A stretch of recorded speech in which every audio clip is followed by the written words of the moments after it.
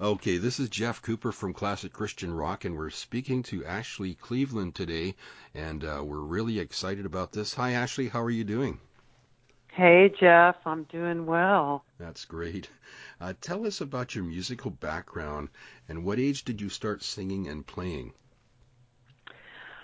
Well, my background is just that I came of age, and by that I mean I really, became a teenager in the early 70s. So I started coming of age musically in the late 60s and through the 70s, which in my mind was the greatest rock and roll music era of all Mm-hmm. time. Yeah.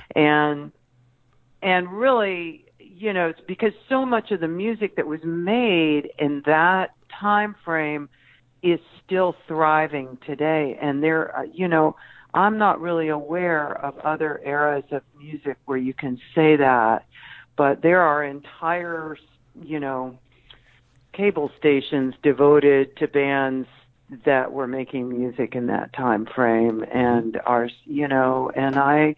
so I just had the benefit of turning on top 40 radio, and you could hear anything from a Beatles song to a Rolling Stones song to Simon and Garfunkel to James Taylor, and then all the soul singers, Stevie Wonder and Aretha Franklin, all on the same station. Mm-hmm. And then later you got into the Los Angeles explosion, and you got Crosby, Stills and Nash and Young, and after that the Eagles down the line. And so there was just one act after another, and they were so distinctive and so much themselves. And so I discovered music just like any other kid, listening to the radio and then buying records.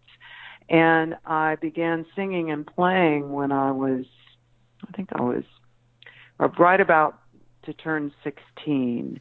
And I got a guy at church to teach me five chords. I had a guitar, and I learned five chords, and I learned kind of five Neil Young songs to go with them. And then by the next summer, I decided I was ready to play in clubs.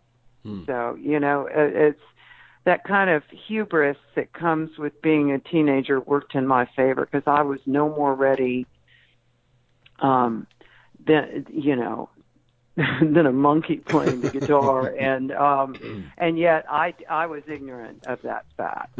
And so I just was kind of brazen. I rolled into I got a the following summer I actually began by I had a friend whose brother owned a restaurant in Knoxville, Tennessee, and I talked him. He actually was looking for entertainment, and I used that word incredibly loosely during lunch. And he had a little, a sort of fireplace that was this brick rectangle that jutted out from the wall. And his idea of a stage was he just put a piece of plywood over the fireplace and a chair on top and a tip jar. And that was my illustrious beginning.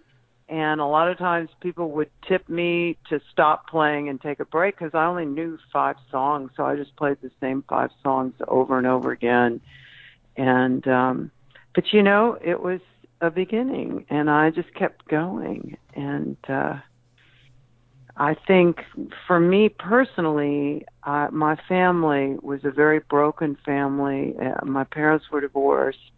My my life was divided between Northern California and East Tennessee, which were two unbelievably disparate, different places. And so I was very much a kid who occupied the margins, and I was lost. I was this weird combination of brokenhearted over the collapse of my family, but also angry too. So that's, and so I would get into a lot of trouble as a kid. I got into a lot of trouble. And music, I got lots of attention, but it was all negative. And music was the first thing I discovered, and I had no idea.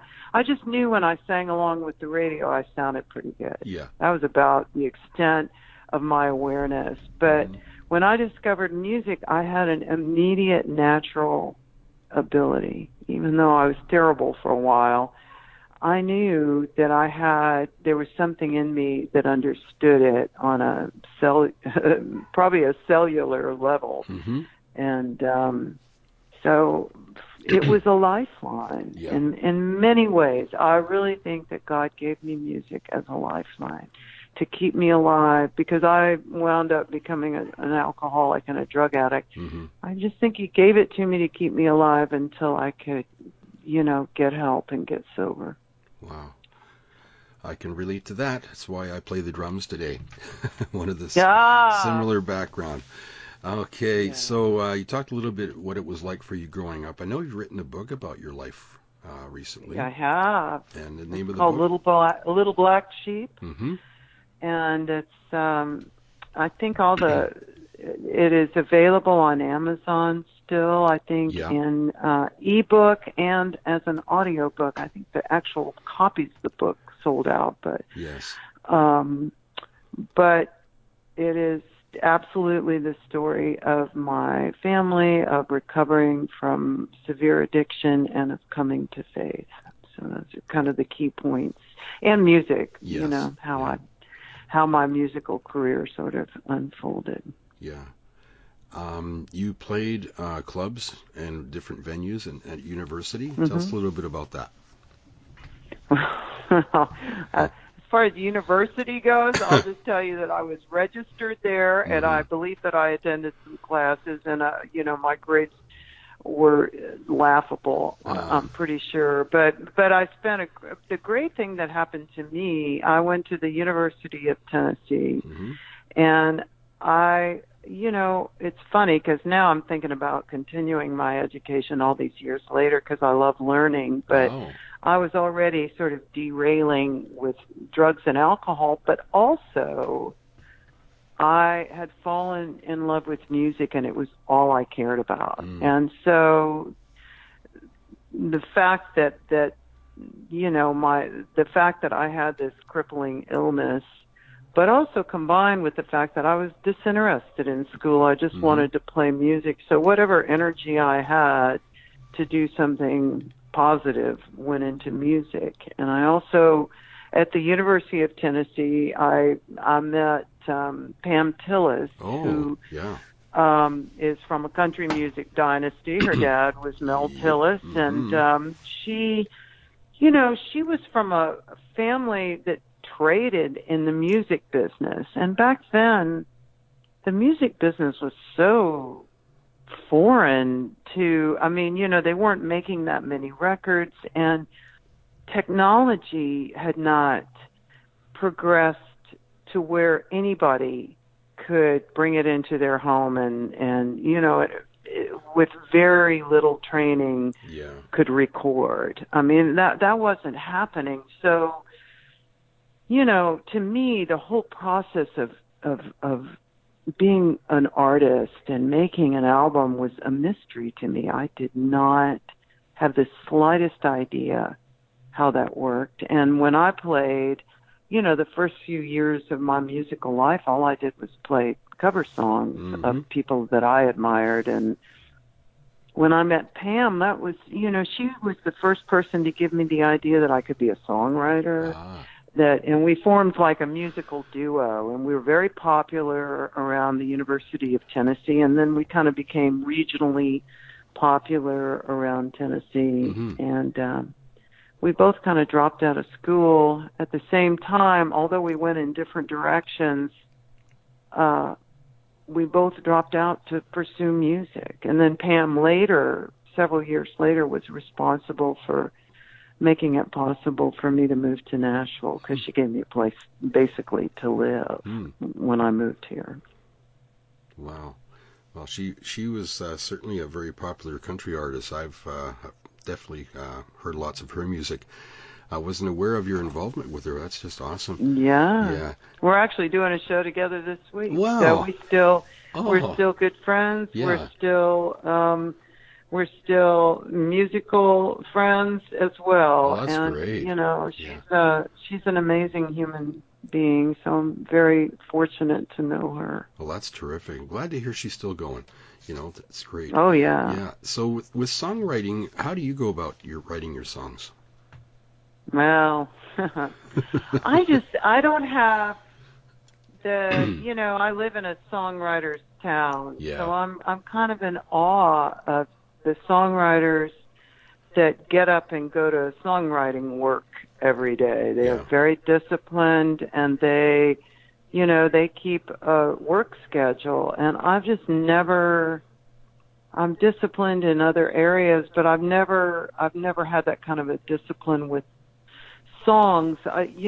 Every once in a while when I'm just sitting around playing guitar, which I do like to do, I'll hit on a piece of music, or I'll just start humming a melody, and it becomes a songwriting event for me. Yeah. But usually when I sit down to write, it's because I either have a title that I like, or a piece of music, or most often I think it's really there's something I want to write about. Yeah. And I'm not even sure how to go about it, but something has captured my attention, and I'd like to pursue it.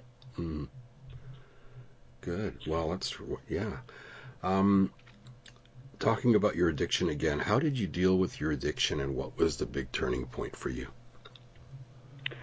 So the turning point was I got pregnant, and I was not married, and I was very ill. Yeah. And I was not dealing with my addiction, and I didn't deal with it then. I did what they call white knuckling through my pregnancy, which means you just, you do your level best to not pick anything up. And I was mostly successful, but I had some horrible slips in my pregnancy, and I was really terrified that, I was terrified about my baby's health. I was terrified to have this baby. I knew that I was nobody's candidate for motherhood. And yet, because I understood being an outsider, because I understood loneliness, I didn't know that it was in me. Once I could hear this little person's heartbeat, I didn't know if it was in me to give her up. I didn't know it was a she, but whoever was in there. And so I was so conflicted. But when I had my baby, I had to have a C-section, and I had separated from her father. We were no longer seeing each other, and so my mother was actually my Lamaze partner, but my daughter was breech, and so they did a C-section. So I was laying in like an ICU recovery room, and it would just happen. It was a small hospital in Northern California. It happened to be a day when no one else was in there, and my mother had just come in and said that she was beautiful and that she was healthy and that all was well. And, I was laying there thinking, how can that be true? I so do not deserve any of that. I don't. And I think underneath everything, I'd kind of suspected that God would, sort of use this event to punish me for my outrageous mistakes and behavior. And which gives you a very clear idea that I had no idea who God was. I thought he was, I thought he was waiting for me to perform well, because I'd kind of grown up with a performing, my parents were both sort of performance oriented and not entertainers, but they were very accomplished, very beautiful. They were both alcoholics, but you just, no matter what, you presented well. Yeah. And at that point, I was doing anything but present well. And I just kind of assumed that God felt the same way, that just you have to present well. And,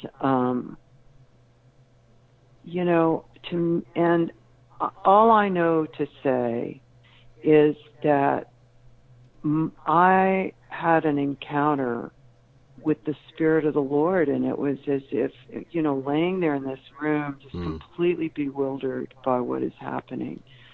And it was kind of like he pulled back a curtain that had not been there and leaned into me and said, I am not who you think I am.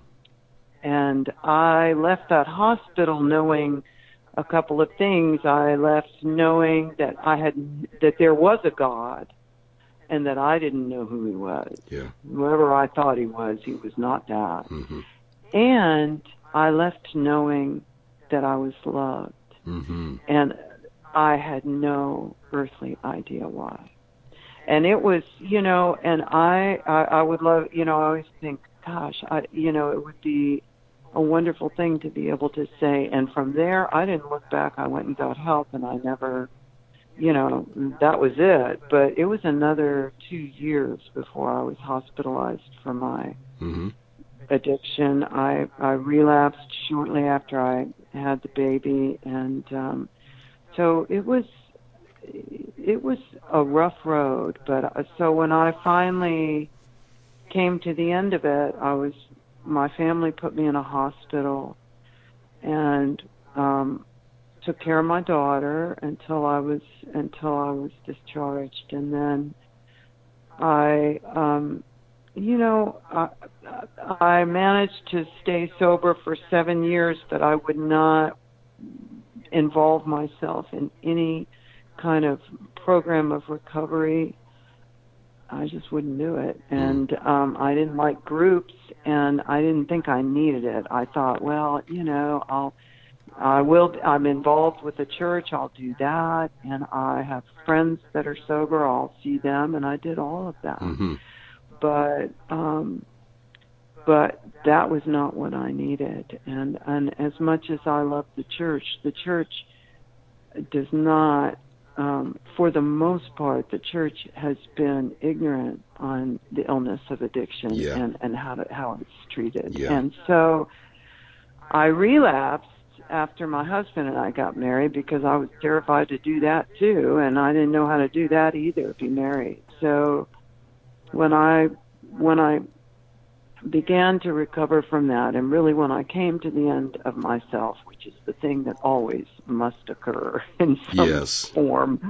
It's not a permanent or final occurrence because self reemerges on an hourly, moment-by-moment basis. But when I came to the end of myself, I went into the 12-step rooms of traditional recovery, and I have not looked back. And I found my life in those rooms, and God used them to restore me. And so today, I've been sober almost 21 years. Wow. So, beautiful. Yeah. Yeah. Yes, it is. It is. It I is. should not, by all rights, Jeff, I should not be alive. Wow. And yet here I am, and that is a miracle. Wow. So. Praise God. It's a tough road. I know my father was an alcoholic, so I know what that's all about for sure. You know, yes, you do. I lived it, so. Yes, and that's the thing. The whole family lives it. It is not an isolated issue. It's a family disease, right? Yeah. It really is true. Yeah, so. yeah. You'd be happy to know my daughter as a nurse, sidetrack here. It doesn't have to be on the interview here. They can cut this out. She works on the downtown east side helping addicts as we speak. So that's... I am so glad to hear that. She never saw her grandfather drinking, but she knows the background and just it's in her a love for those people so that need help. So it's great. Okay, back to this interview. Okay, what bands have you played with? You mentioned Pam Tillis, of course. I see Steve Winwood, Rich Mullins, and Mark Hurd on the list, and even a movie soundtrack, Ernest Goes to Camp. Yes, it was years ago. They used a vocal on a little Yeah. song that was in the soundtrack. Yeah. Well, I never met Mark Hurd. No? But my husband did, and my husband had been talking to him, and we were big fans of his music. Yes. And when Mark died, there was a wonderful compilation record made of his music by various artists, and I was asked to be part of that. Oh, and wow. So we recorded It's Not Your Fault. Great. So that was my, and then Steve Winwood and I would have paid Steve to let me be in his band, but I was not in his band. But he did. He married a Nashvilleian, and they lived here on and off for a little while, and we got to be friendly acquaintances, and he's a lovely person, and came and sang a duet with me on a hymn record that I made on a song called I Need Thee Every Hour. Wow. And he not only sang with me, he played the organ, which, to me, it's like, oh, you get man. Steve Winwood in a studio singing and playing the Hammond B3 with his twin Leslies. You've got an event. Oh, my. So. That's it. It was pretty incredible. Wow. I was in John Hyatt's band. Yeah.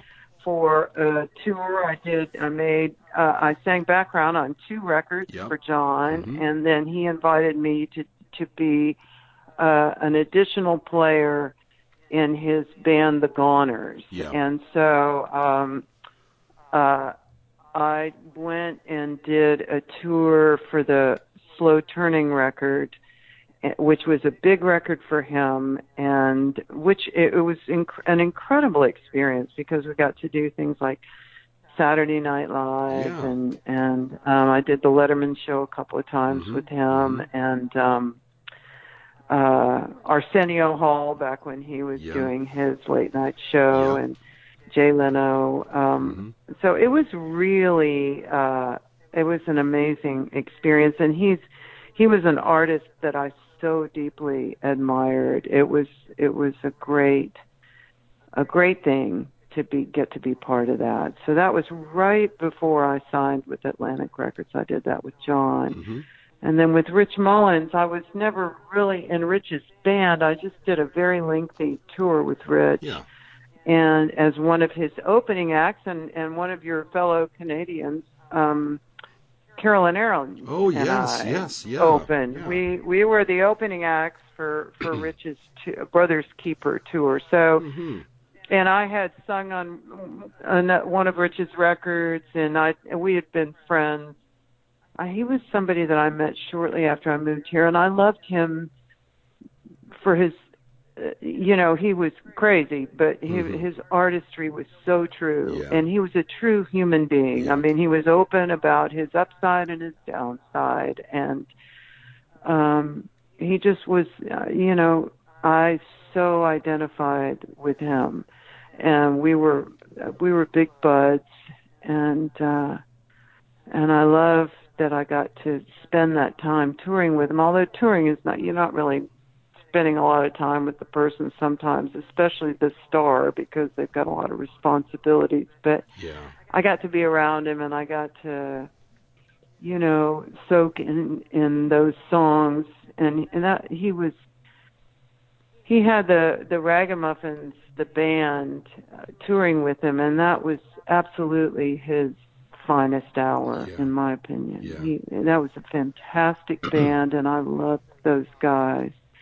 And the whole thing was, it was brutal in some ways because Rich's touring was as unconventional as he was. And so we didn't have a tour bus. We all had to drive vans. And so it was like, it was boot camp touring, but in other ways it was totally magical. So. Yeah. He marched to his own drummer too, did he not? A little bit? Oh, in every possible way. I mean, he did it deliberately, so I think he kind of pushed the envelope. That's good for him. Yeah, we miss him. That's for sure. Yes. So tell us maybe a couple of your concerts, anything that stands out for you over the years?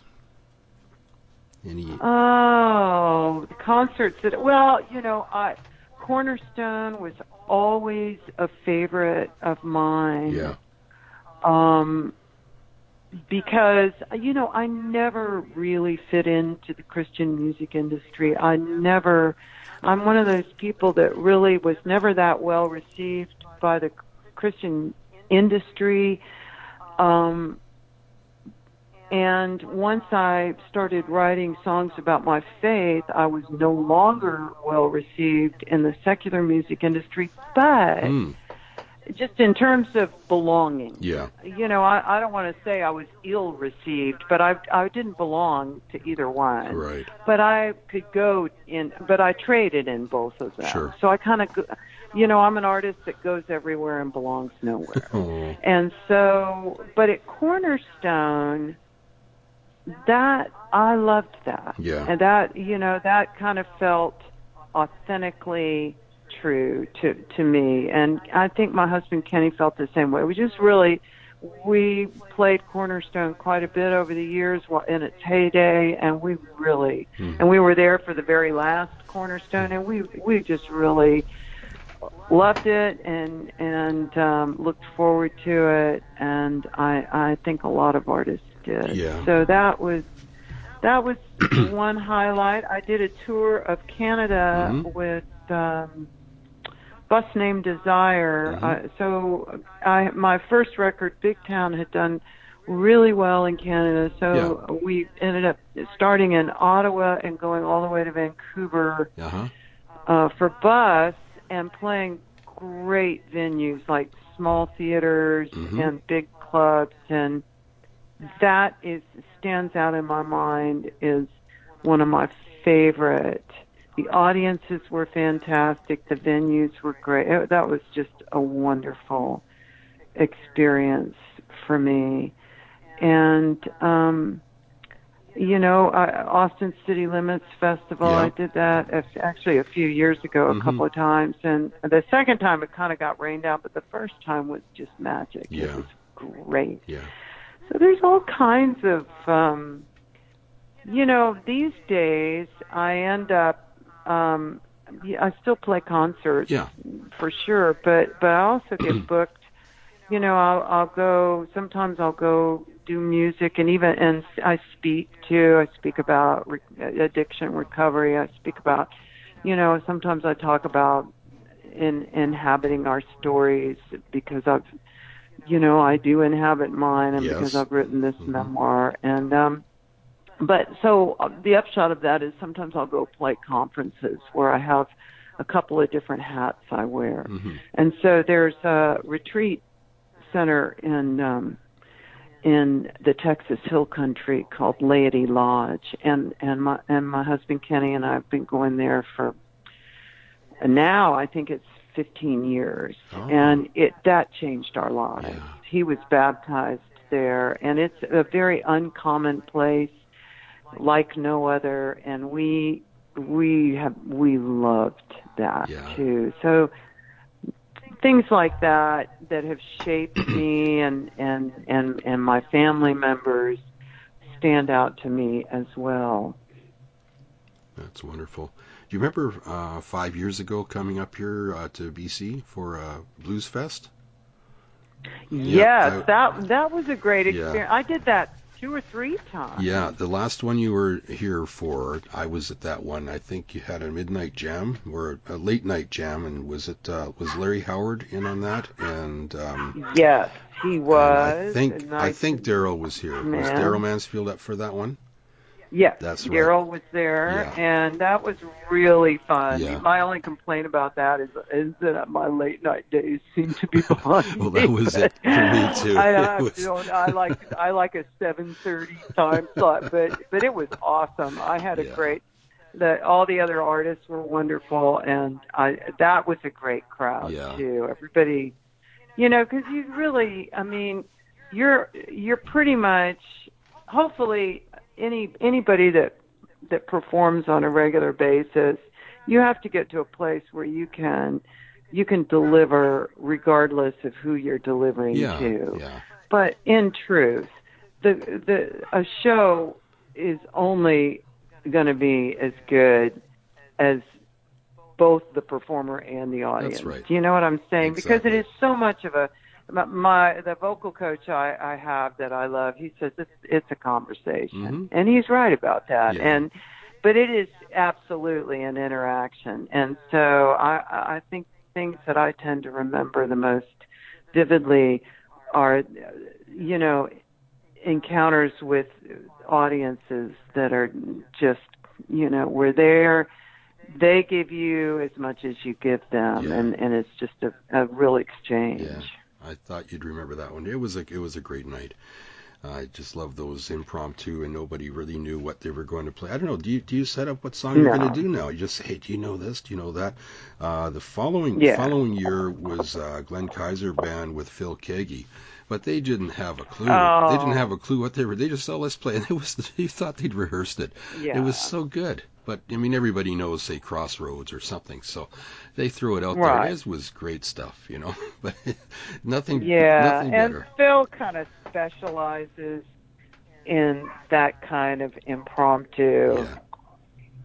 I mean, that's where he shines. He shines in a lot of ways, but I just love that. And he, and I think too, you kind of don't know what you're doing, but most of us, especially those of us that came up in the same era, give or take, we were trained by those songs. We know those. I mean, right. It's like we do know them. I still, for the most part, I've got a songbook in my head where I know all the words and and so it's really fun to sort of spontaneously pull that out and run it up the flagpole and see what happens.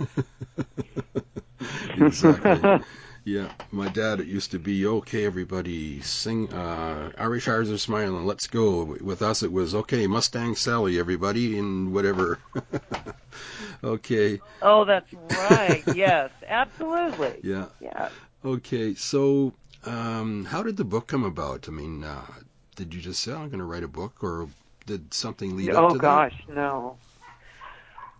Yes, at this place in Texas that I told you about, Lady Lodge, there was a woman there who was a poet and a songwriter, and not a songwriter. She was a playwright, and she was a poet, playwright, and an educator, and so she and just an extraordinary person, and we just ended up at the retreat center, repeatedly at the same retreats. And she had heard, I don't know I think I might have been writing essays for magazines, but I'm a huge reader. I feel I'm kind of a snobby reader. I think I have great taste in books. And so, I don't think I would have ever come up with the idea to write a book by myself, Jeff. I just think that I would have, I would have defeated myself before I ever, got started with who do you think you are? I mean, but she heard some of my essays, and she'd also, I tell a good bit of my story, on stage, but also in a retreat setting where you tend to be more open, where your hearts are more open. I was just a little more transparent about my own story, and she just came up to me one day and said, these little essays of yours are all well and good, but you need to quit fooling around and write your story. Yeah. And I said, well, I'm not going to do that. And she said, oh, yes, you will. She said, you will do it because it's time. Yeah. And that's all she said. But then I kept running into her, and every time I saw this woman, she would come up to me and say, how's that book coming? And I'd say, what are you talking about? There is no book. There will never be a book. Yeah. And she said, oh, yes, there will, because it's time. Yeah. And I think after a couple of years of me kind of stonewalling her, I thought to myself, why don't you try and write a chapter, and if it stinks, nobody has to know about it. And that day, the first sentence of the book kind of fell into my lap when I was on a walk, and I thought, well, okay, I'm going to start with this sentence and see where it takes me. And about a year and a half later, I had a book. That's wonderful. And book number 2? Yeah, so it's, excuse me? Book number 2 is on the way, or you're starting one? Yes, I have. Actually, I've written a book, which is real different. It's about my mom, and it's about me, too. Yeah. But it's a series of essays. Mm-hmm. It's called 85 Things I Like About You, and it's 85 short essays. Wow.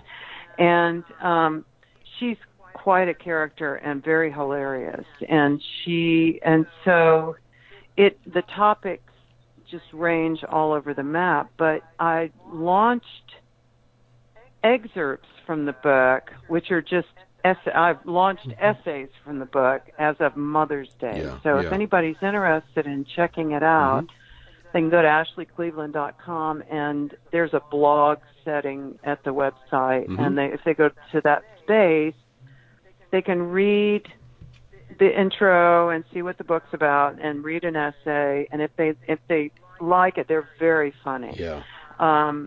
If they like it, they can subscribe and it's free. Yeah. You know, you sign up, and every week a new essay gets sent to you. Wow, you might make a reader or out the of me link. now. I'm not sure how my webmaster does it, but she's a genius. That's awesome. So she does it well, Yes. whatever she does. Yeah. Yeah, so, and, I'm not quite done with the book yet, and hopefully, when I am done, I'll get it published, and it was really fun.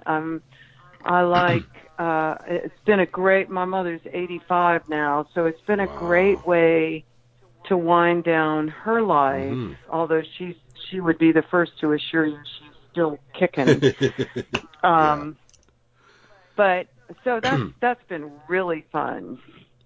I've seen on Facebook a few excerpts, I think, or some reference to that. So, with pictures of you and your mom as well, so people can look that up. And little videos. Yeah, if they want to follow, they can follow on Instagram, which is at Ashley Cleveland Music, or Facebook, which is Ashley Cleveland. Yeah, the wonderful Facebook, which is good for some things. That's one of the things it's good for anyway. It is good for some things, Yeah, we promo the station quite a bit on there. So, okay, and that's great. I think I got this right. You have a documentary you're working on? Is that a video? Well, I'm not working on it. Your husband is? It is a feature-length film made by a filmmaker in Los Angeles, and it just got it's finished. It's called Who's the Girl, and it just got, I think it's going to be in the Knoxville Film Festival this fall. Wow. And there are 4 companies interested in distributing it. So it's finished. It is not released yet, but it is on the way. Get that on Netflix or something, eh? Well, Netflix is one of the companies interested. Good. So there's, we'll see what happens. That would be fantastic. I mean, the weird thing about that is that I don't have, I'm in it. It's about me. Everybody interviewed in it is somebody connected with me, but I don't own it. Yeah. I don't control it. I don't have any say about,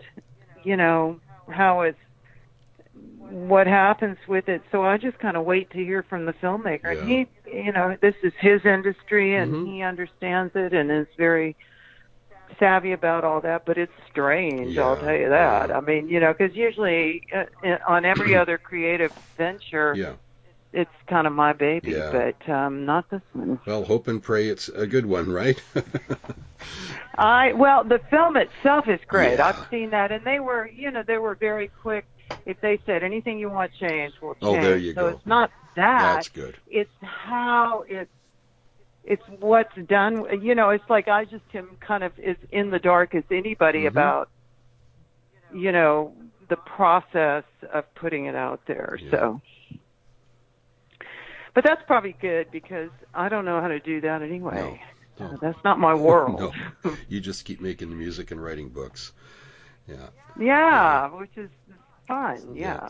And you're happy, and you've got to do what you love. You continue to do what you love, and you're going to keep on doing it. That's what else can you ask for, right?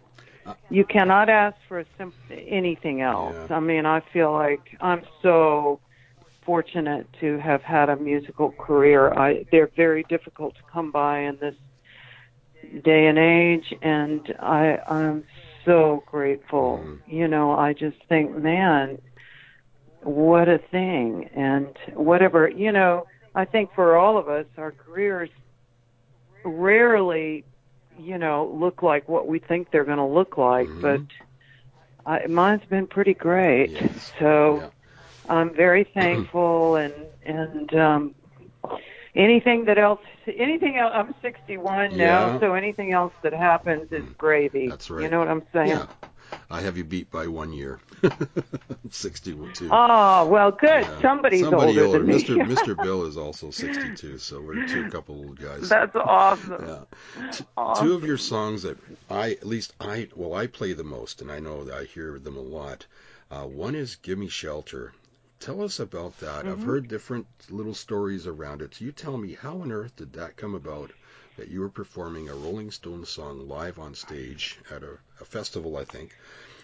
Give Me Shelter. Well, it was actually at a large club in Nashville, Tennessee, called the Wild Horse Saloon, and it was back. There was a period of time when everybody and their brother were doing tribute records, and so there was a country music tribute to the Rolling Stones, which consisted of country artists doing various Rolling Stones songs, and honestly, I had nothing to do with that record. I didn't even sing background on it. But my husband Kenny worked on it. But then I guess the record was doing fairly well, and so Country Music Television, CMT, decided to do a television special with some of the recorded performances done live. Yeah. And so I was hired as a background vocalist in the live band, and Kenny and my friend Michael Rhodes, who was playing bass with us at the time, they were both hired to be in the backup band. And so we went, you know, and some people use their own bands, but then, so it was just a day of filming, and at the very last minute, one of the artists was not able to come.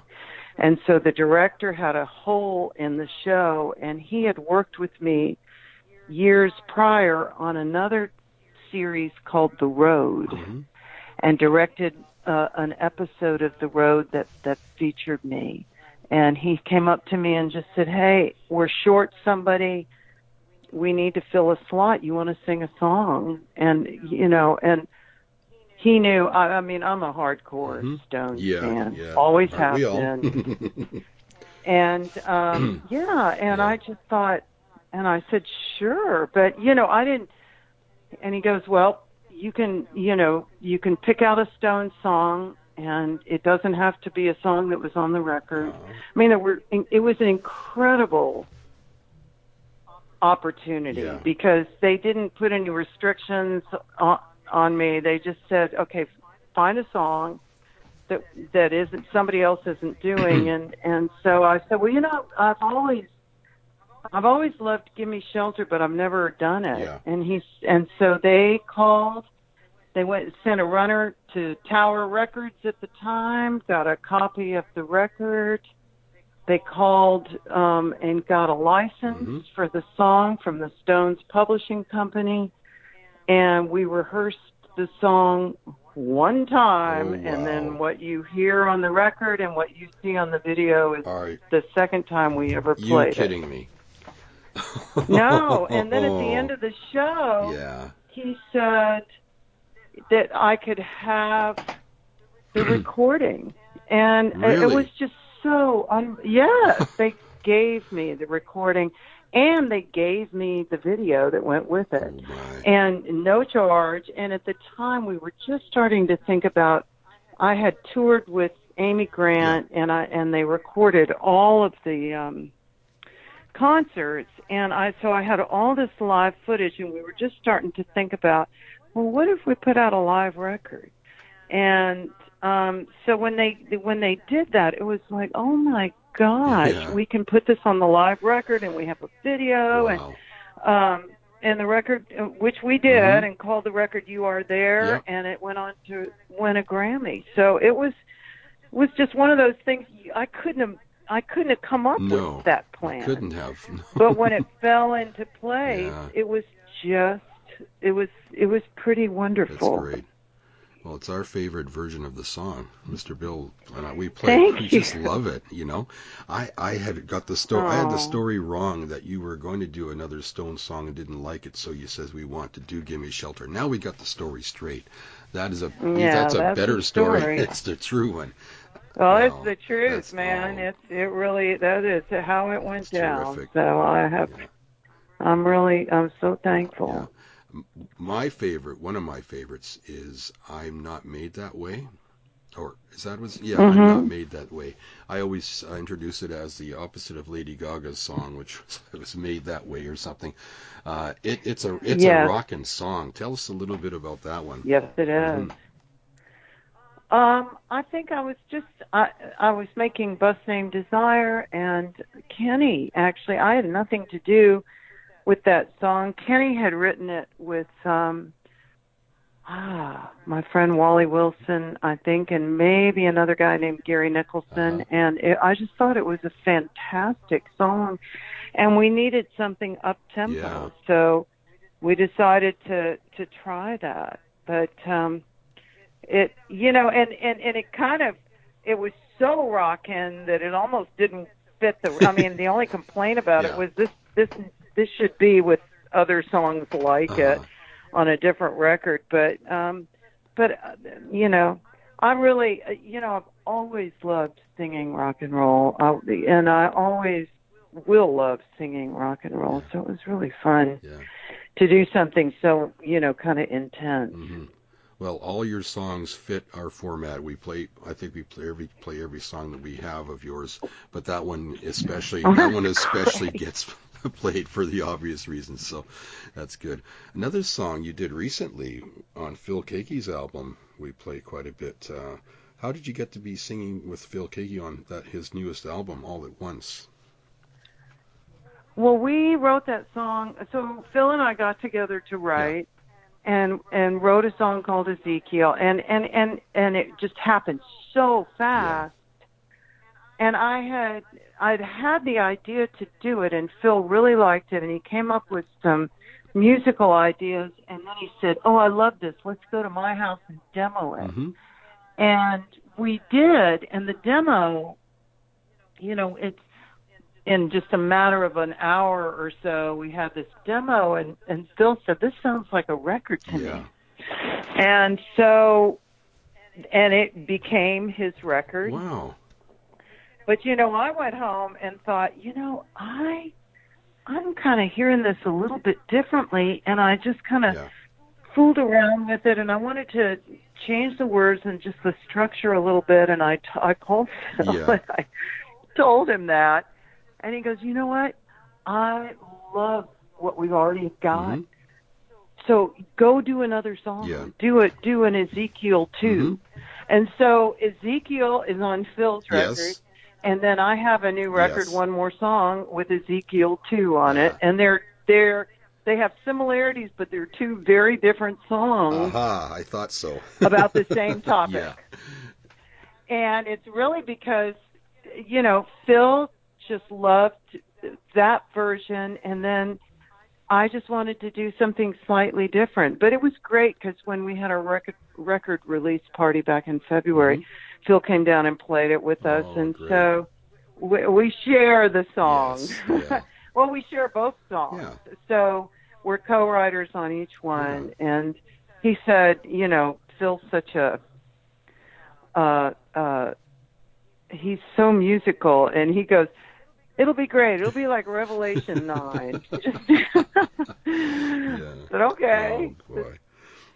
So he did a Kickstarter as well as you. You did one more song as a Kickstarter. I was in on that, loved it. I think Mr. Bill was your first. He was your first subscriber, by the way. He takes claim to Oh that. my Our station gosh! manager. Thank you so We just much. love the album. Well, please tell him. Yes.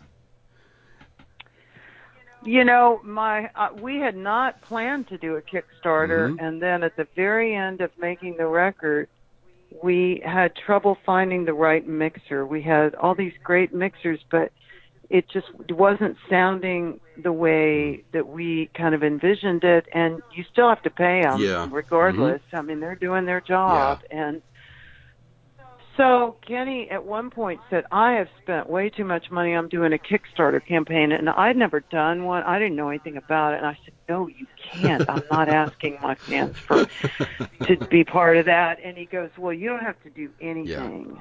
I'll do it." And I didn't. It was really his baby. Yeah. And I just thought, this is going to be the biggest failure. Oh. And it was the biggest success. Yes. I could not believe it. And here's what's really interesting about Kickstarters that I did not know until he did this, is that it's like the woman that does my art direction on my records said, it's the new marketing campaign. Because what happens is all your fans are galvanized by getting to be, and it's not something for nothing. I mean, everybody gets something for being part of it, but more than that, they like to be part of it. And I didn't realize that. I mean, I just did not know. I just thought it was just one more thing of having your hand out saying, "Help me, help me." And but they didn't feel that way, and it was the most wonderful launch. It's the best record, and you know, it's the best record launch. The last genuine launch I had was with God They'll Never Change, and that was on a large independent label, and this was a much better, more effective launch. Terrific. Just Kenny's Kickstarter campaign. So I learned a really valuable lesson through that whole experience that you know, it just goes to show you, it's that whole thing of, you know, contempt prior to investigation. You rob yourself of so much when you behave that way. So well, we look forward to the next one. It was a great Thank great you. album. Well, you know, it was really fun. Yes. It's fun to make. Thank you so much for being part of it, and we're just really thrilled with how things have gone. Yeah. Well, so are we. Do you have one or two other songs on there that are favorites of yours, or are they all favorites? It's hard to pick your favorite baby, isn't it? Well, I love Lily Grown Wild. It sounds like an old Faces rock and roll song. Yes. And I love One More Song because it's a true story about my mom and my Aunt Betsy. I love, but I mean, you know, you don't make a record and say, "Well, I like this song, but I don't like this one." You never do that. They're all kind of your babies. It's really true. Yes. I don't think there's fillers with Kickstarters. That's the difference too. Again, with a record label, they try to want to make it count. Yeah, you want to put out your best. You've got some time, and the fans are patient, right? And usually, I think it's less time, but it's because we're all part of it, and it's almost like we're helping, we're asking how you're doing, getting updates on it. With record companies, we sit and wait and hope the album was okay, and maybe find two songs we liked on an album or something like that. Not with your albums, by the way, but with some. But and in this generation with the iTunes and the MP3s and all the downloading, I think this has brought life to the album again, the Kickstarter idea. It's brought life to album concept. And I totally get what you're saying, and I agree. It's a whole package, yes. It is. Yeah. Okay, well, I thank you so much for this. I'm so glad we finally got things going on this. This was one of those. Thank you for your This patience. took as long as a Kickstarter to get together. Uh, It really did. Technology. But not through no fault of yours. It No, was totally on it's me. no. So There's no fault. Just responsibility. But anyway, it's all good, and we're so happy to have you on the program today.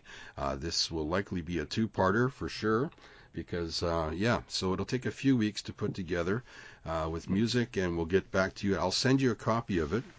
Probably the raw one as great. well. I'll send you Wonderful. the raw one right away because I can, but then I'll send you the one with music included and comments and things just for your files. Great. Okay?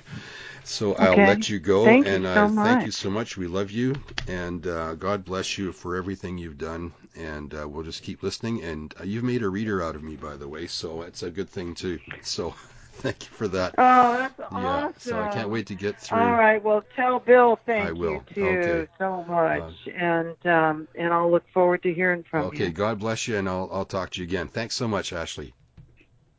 All right. Take care, Take care. Jeff. Bye-bye.